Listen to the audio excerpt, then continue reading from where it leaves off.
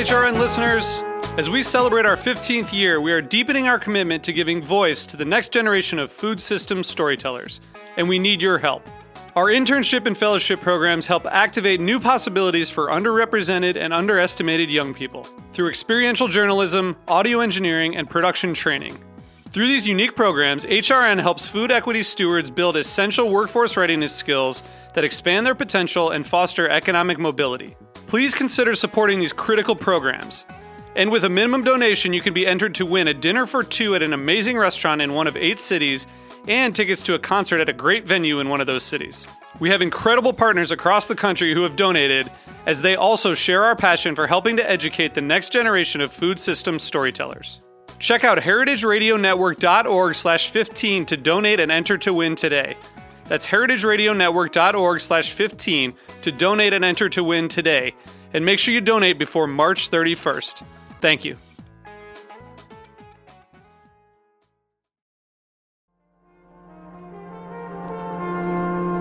Broadcasting live from Roberta's in Bushwick, Brooklyn, you're listening to heritageradionetwork.com.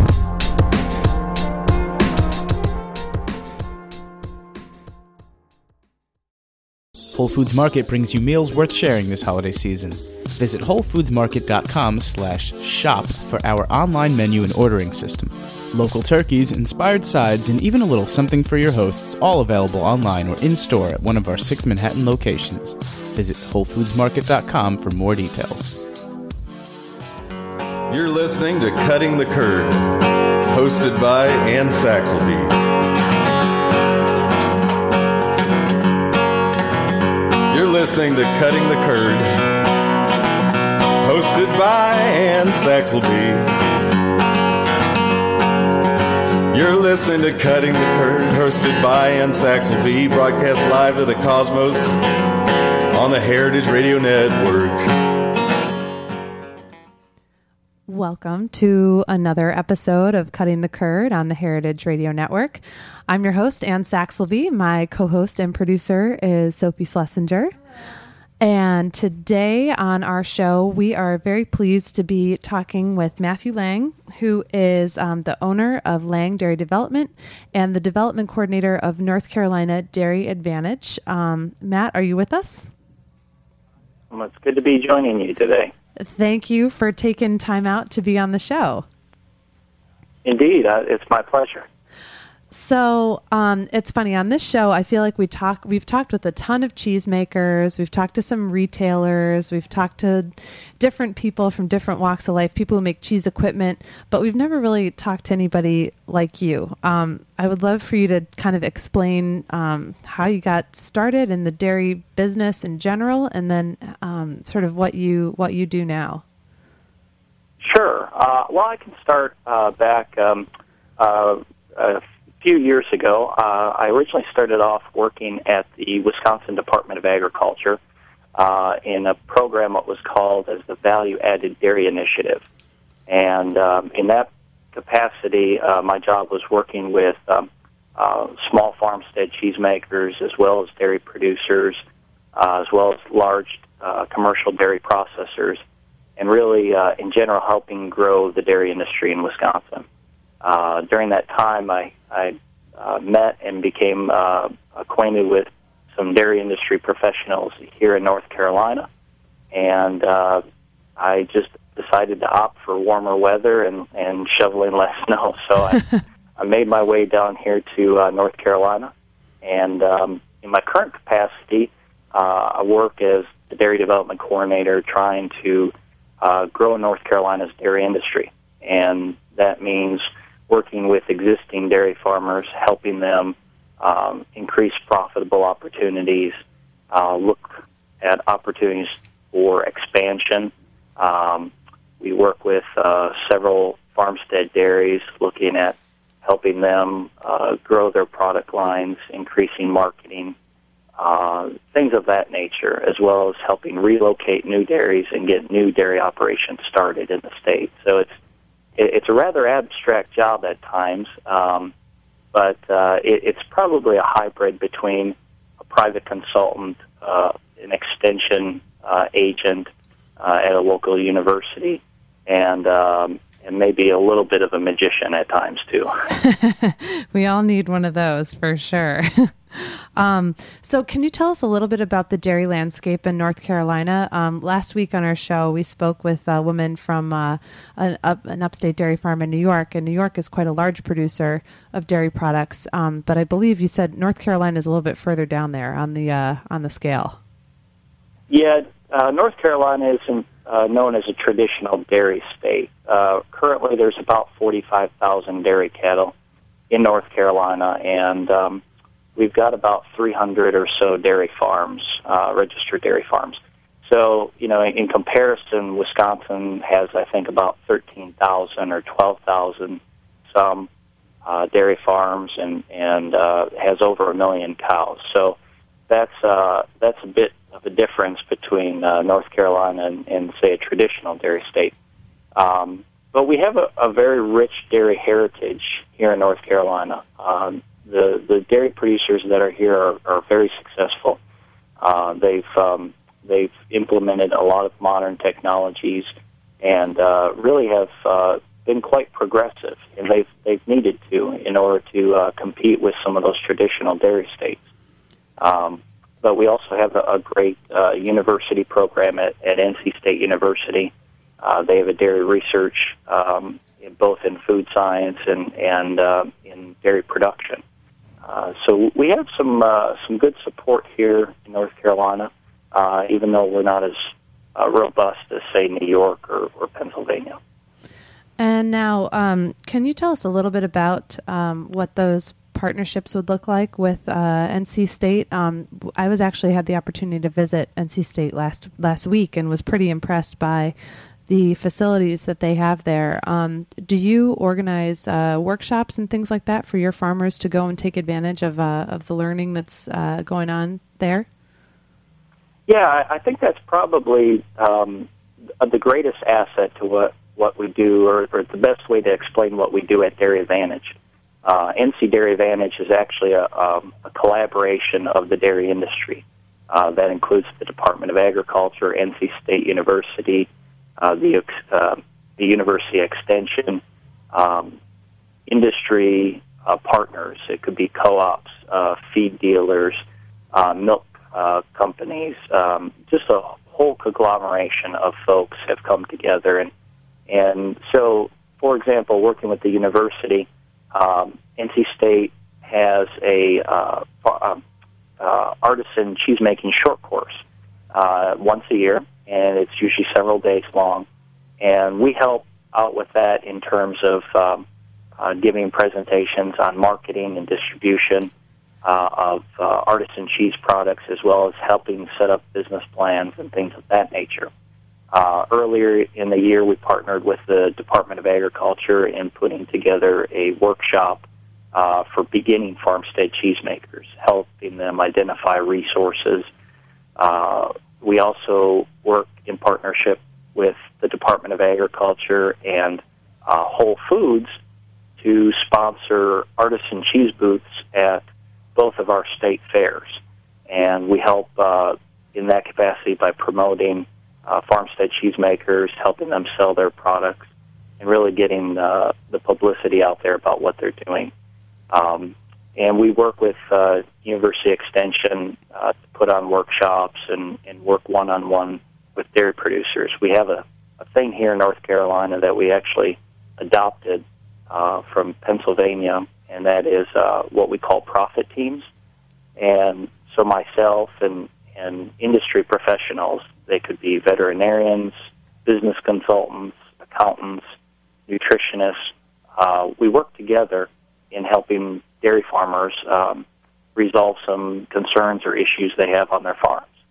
So if they're having a problem with milk quality or something like that, that's something that a partnership between all of those allied industry folks can help with. That's really amazing. I feel like, Dairy Advantage in general, just listing off the types of organizations that are partnered with you for Dairy Advantage, and then these profit teams, it sounds like it's all very progressive and based on communication between industries and people with different areas of expertise, which I feel like is the key to pretty much any successful business operation.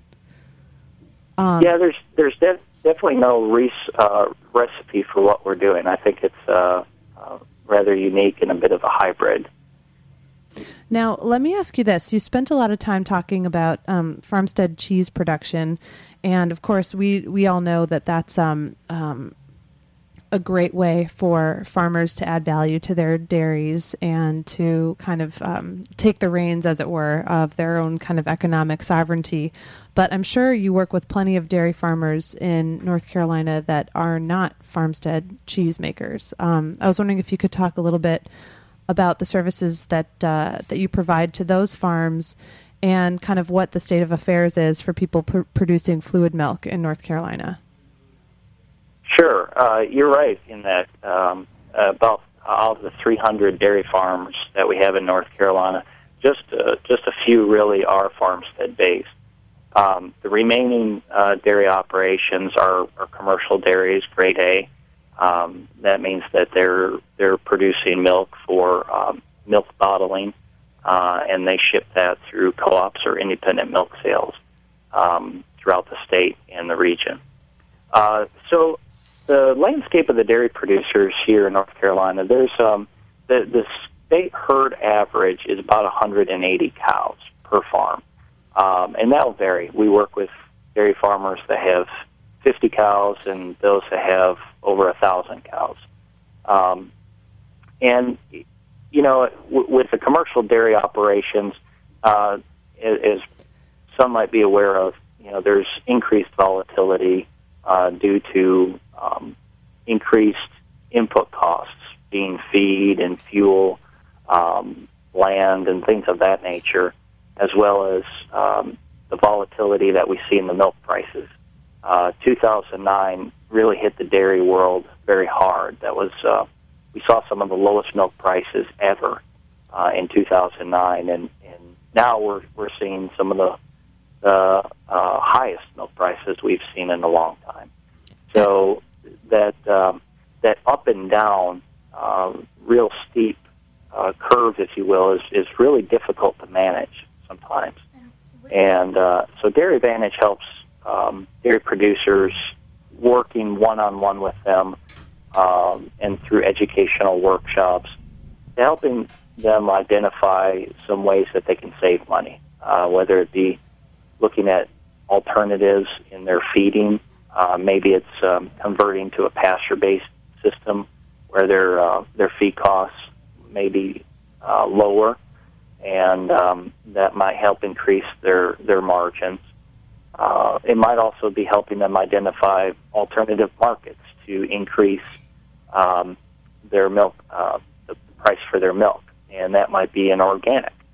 We've got a number of growing organic dairy farms in North Carolina, and just in general, kind of being on call for dairy producers here in the state. Whether they're looking for equipment, they're looking for someone who's got expertise in a particular software program that they might be using, or helping them formulate a ration for their cattle.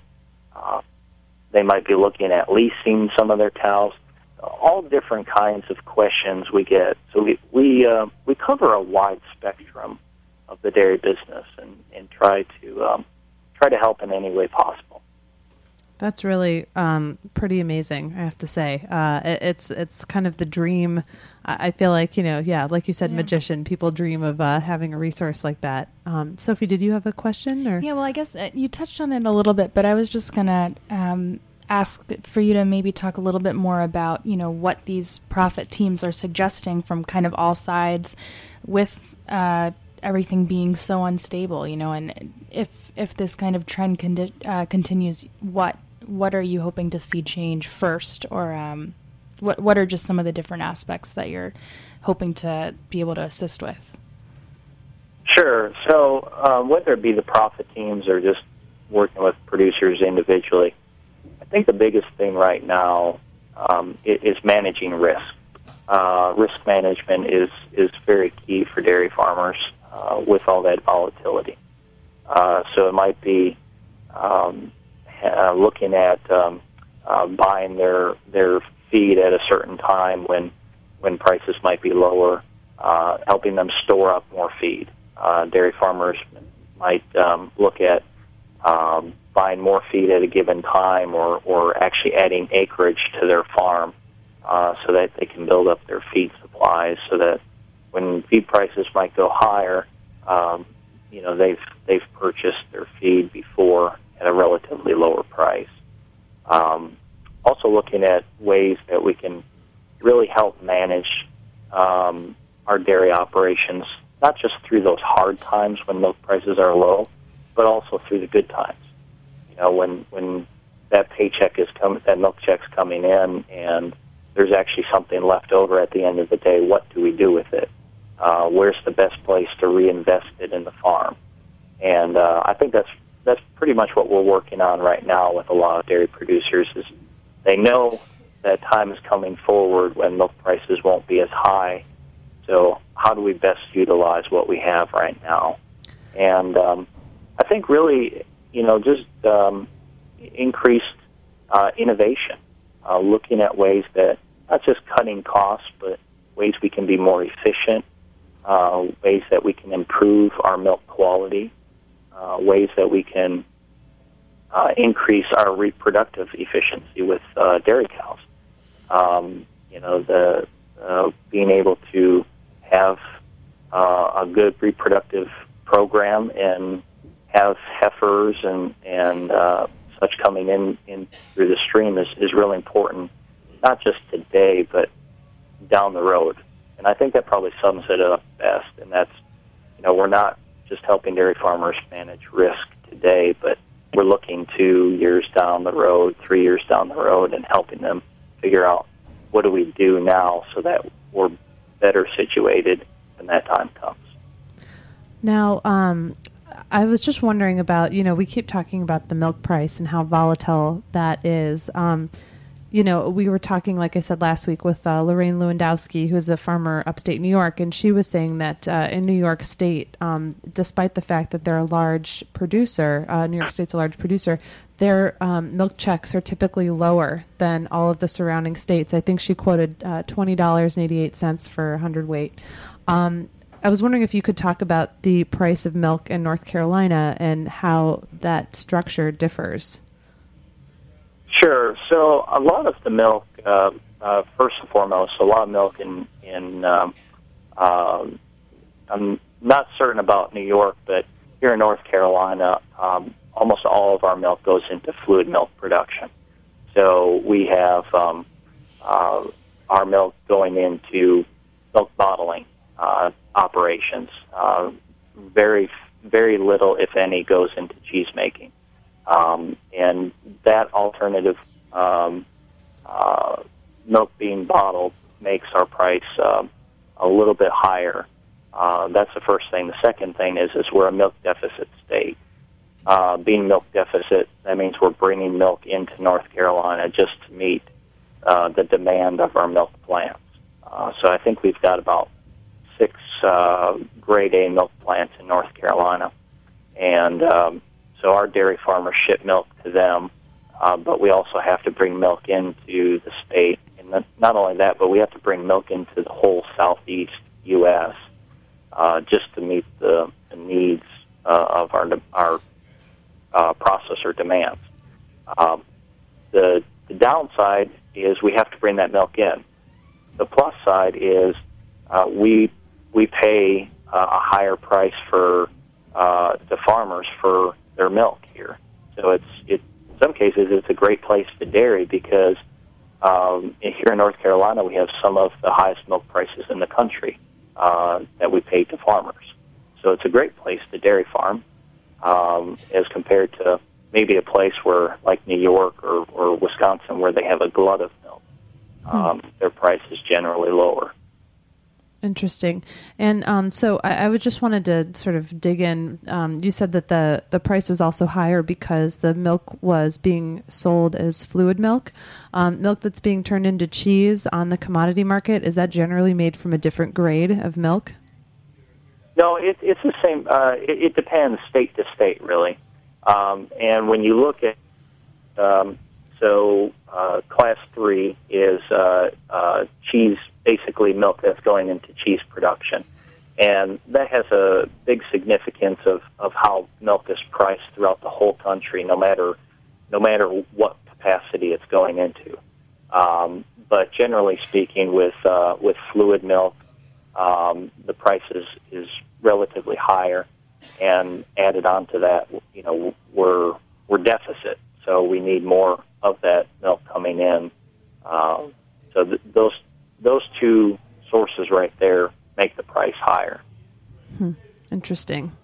Milk pricing. It's a never-ending kind of web. I'm continually learning more about it. Well, we are about halfway through the show, so we're going to take a quick break. But when we come back, we will hear more from Matt Lange and Dairy Advantage in North Carolina. Stick with us. And yes, y'all, you are now in tune to the sound of the legendary foundation.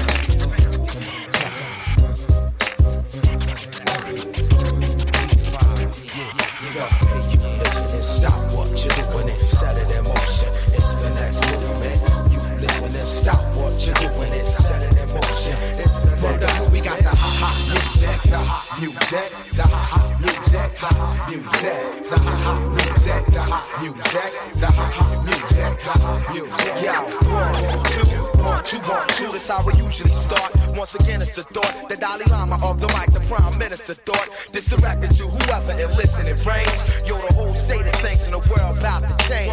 Black rain falling from the sky looks strange. The ghetto was red hot, we stepping on flame. Yo, it's inflation on the price for fame.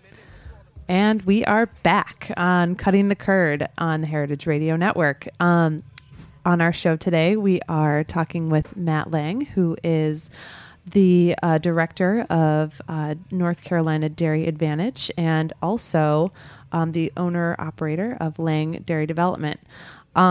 So, Matt, I have to say, it's funny. We met last week when I was down in North Carolina, and I cannot believe that you have managed to do all that you do. And I believe, are you 29? Am I remembering that correctly? Matt, are you with us? 29 a couple weeks ago. All of a sudden, I was like, "Uh-oh, he's mad at me." I hope you don't mind me calling you out on that. I just, it's pretty incredible. I find that you've accomplished so much and are really kind of a wealth of knowledge. I guess we're very lucky that you got an early start, so you'll have a long and illustrious career in the dairy industry. So I was just wondering, can we talk a little bit more about your own personal business, Lange Dairy Development, and what you offer as a personal consultant for dairy farmers? Sure, absolutely. Yeah, so Lange Dairy Development actually started really out of, I guess, just the growing work that I've done here in North Carolina. We've gotten a number of dairy farms and farmers throughout the Southeast that have contacted me and whom I've worked with. And a lot of it really at the end of the day just comes down to looking at where resources are at. I think years ago, university extension and such, there were resources readily at hand, but with the loss of dairy farms throughout the country and also the loss of that infrastructure, the dairy farmers who are left are struggling to find services.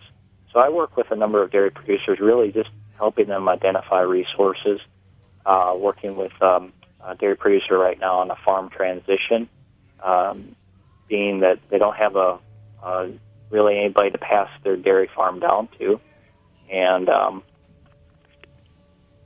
just connecting them with an individual who could take over that dairy in a couple of years. Work with a number of other individuals on implementing some software to help them manage their finances and manage their dairies better. So really, it's I just cover a wide spectrum. Whatever the dairy producer needs, I try to find. If I can't help them, I try to find somebody who can. Now that you brought up a really interesting thing, because that's something that in the farmstead cheese business, it's becoming more of a concern as well, the whole succession issue, because transferring a dairy between generations seems like it's transferring a dairy from a family to a new owner seems like really tricky business. Can you talk a little bit about experiences you've had or how you've managed that, and maybe some success stories that people could take notes on? Sure. Yeah, I mean, it doesn't matter whether the farm is being passed down from grandfather to father to grandson, or it's being passed down from a couple that owns the dairy, and another couple is coming and working for them, and then they're buying into it. It's complex no matter who's involved. So I think each farm transition needs to be taken case by case because they're so different. The most important need that dairy producers or farm owners, for that matter, looking at farm transitions is really how do we plan this out, and how do we make it equitable and fair to all who are involved. And I think that's something that has to be taken farm by farm on an individual basis, because there's so many differences. But some of the things that I've really seen that have been successful have been young individuals who have come into a dairy operation, for example, and worked as an employee. And so this individual might not be a family member at all.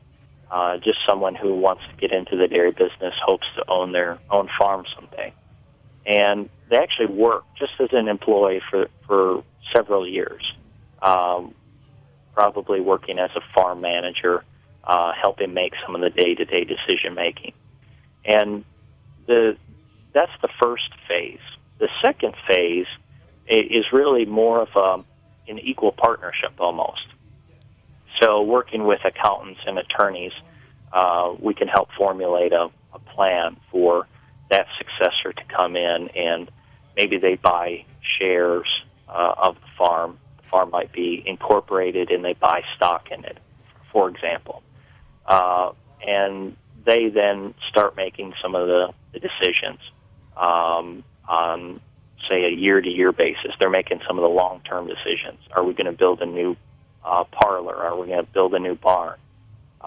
Another way to do that, too, if you're not setting up a farm as a corporation, is really to get that young individual to buy cows.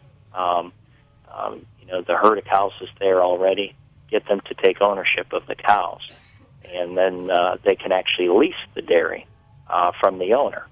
And that's a nice, clean way of kind of beginning the transition, because if at the end of the day they grow their herd and it outgrows the dairy, they own the cows, and they can take the cows and move to a new location and not have to worry about, goodness, what do I do with this farm now? How do I sell it? I can't buy another farm until I have this one sold. So really getting that successor to own livestock first is really a nice, clean way of beginning.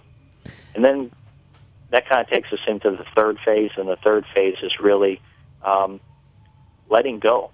And I laugh at that because that's probably the hardest one of all.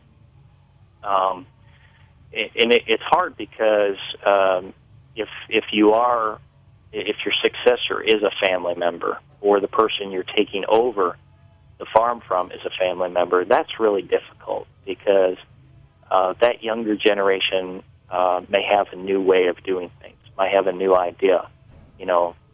Dad may have fed cows in a confinement style for a long period of time, and this is what he's done and what's worked for him. But Junior might have an idea of, I'm going to graze a little bit. I might have somebody else raise my heifers for me, or something of that nature, and that may go against what Dad believes is best.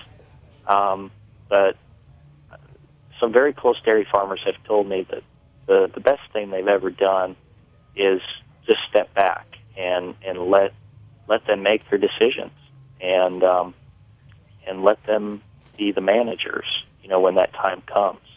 And sometimes that's hard, not to micromanage, especially if it's family, but I think it needs to be done if we want to see our farms continue into that next generation. No, it's very true. And I feel like it's also an issue that every business owner faces. You think, oh, how could it possibly work if I'm not here making all these decisions? Then you leave and everything goes smoothly. And you're like, oh, right. Awesome. There are so many smart people that are part of this, part of this team. So that's an interesting thing. Well, I mean, and you don't have to, I don't know if it's possible to get into the nitty gritty of this, but just in terms of the financing required for a young person to take over a dairy like that, I feel like that oftentimes is the biggest hurdle, because even if the young person has put in their time, their sweat equity, it's really difficult for somebody to get money to do that from a bank. Can you talk a little bit about how you've seen that play out? No, you're right. It can be daunting for a young individual. Just a few weeks ago, I was at World Dairy Expo in Wisconsin. Dairy Advantage was exhibiting there, trying to recruit dairy farmers to come to North Carolina. And I had the opportunity to speak with a number of young individuals, and they all said the same thing. I've got great experience. I either grew up on a dairy, or I've been working on a dairy for 5-10 years. I went to college. I've got a degree in dairy science, or something similar to that. And they have really what we would think are all the credentials, or at least a great start to a career as a dairy farmer. And their biggest hurdle is getting that financing. And really, it's some of it is dependent on the individual as a person who's going to the bank to borrow it, and some of it has to do with the economy. And I don't want to blame either one. I think it's a mixture of the two. So the thing that young folks or anybody going into the dairy business, they really need to have a plan. Need to have, I know business plans are long and boring and dry, and half the time, by the time you've got the business plan done, it doesn't even exemplify what you're doing anymore. But business plans are really critical because the bank wants to be able to see, can you pay us back? And can you manage a successful business over the long haul? A lot of banks, and a vice president of a bank told me this, the two things they really look at are, can you cash flow your business, and also your character. Are you the kind of person that they feel or believe can manage a business where you have hundreds of thousands of dollars of costs every year, and you maybe only have a few $1,000s of margin every year? And that's tough. That's tough, and not everybody can manage that. So I think the things that I've worked with in helping young folks getting into the dairy business look at is, you don't need to own land, and you don't need to necessarily own buildings and own equipment. I think for so long we've been led to believe you need to own things. You need to own these aspects of the business to be successful. And I think we need to really instill in all of our business managers that you need to be profitable. And how do you get to be profitable?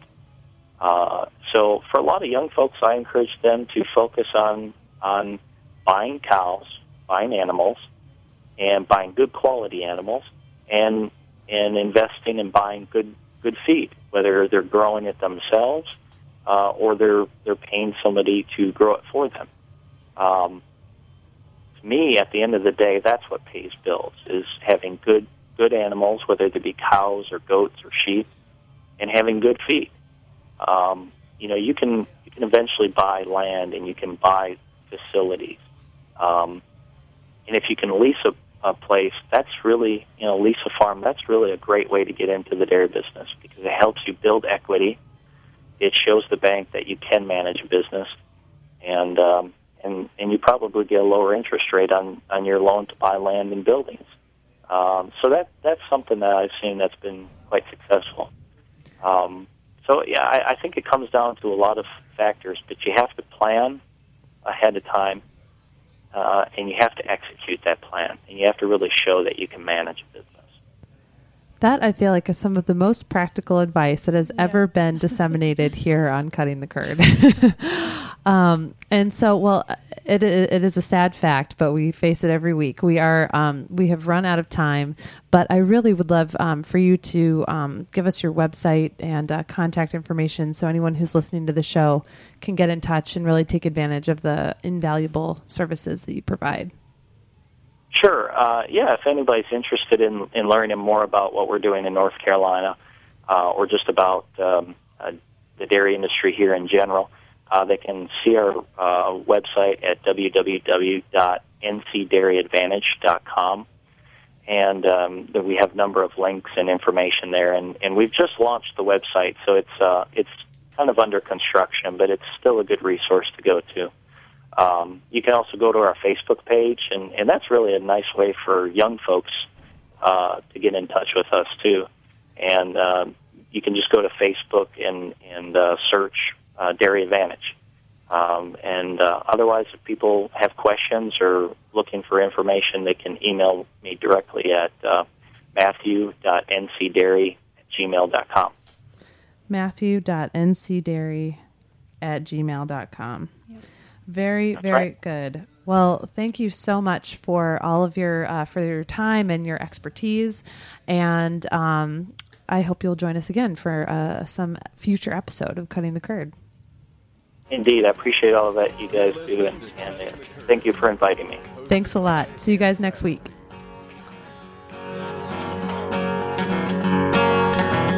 You're listening to Cutting the Curd, hosted by Ann Saxelby. You're listening to Cutting the Curd, hosted by Ann Saxelby, broadcast live to the cosmos on the Heritage Radio Network.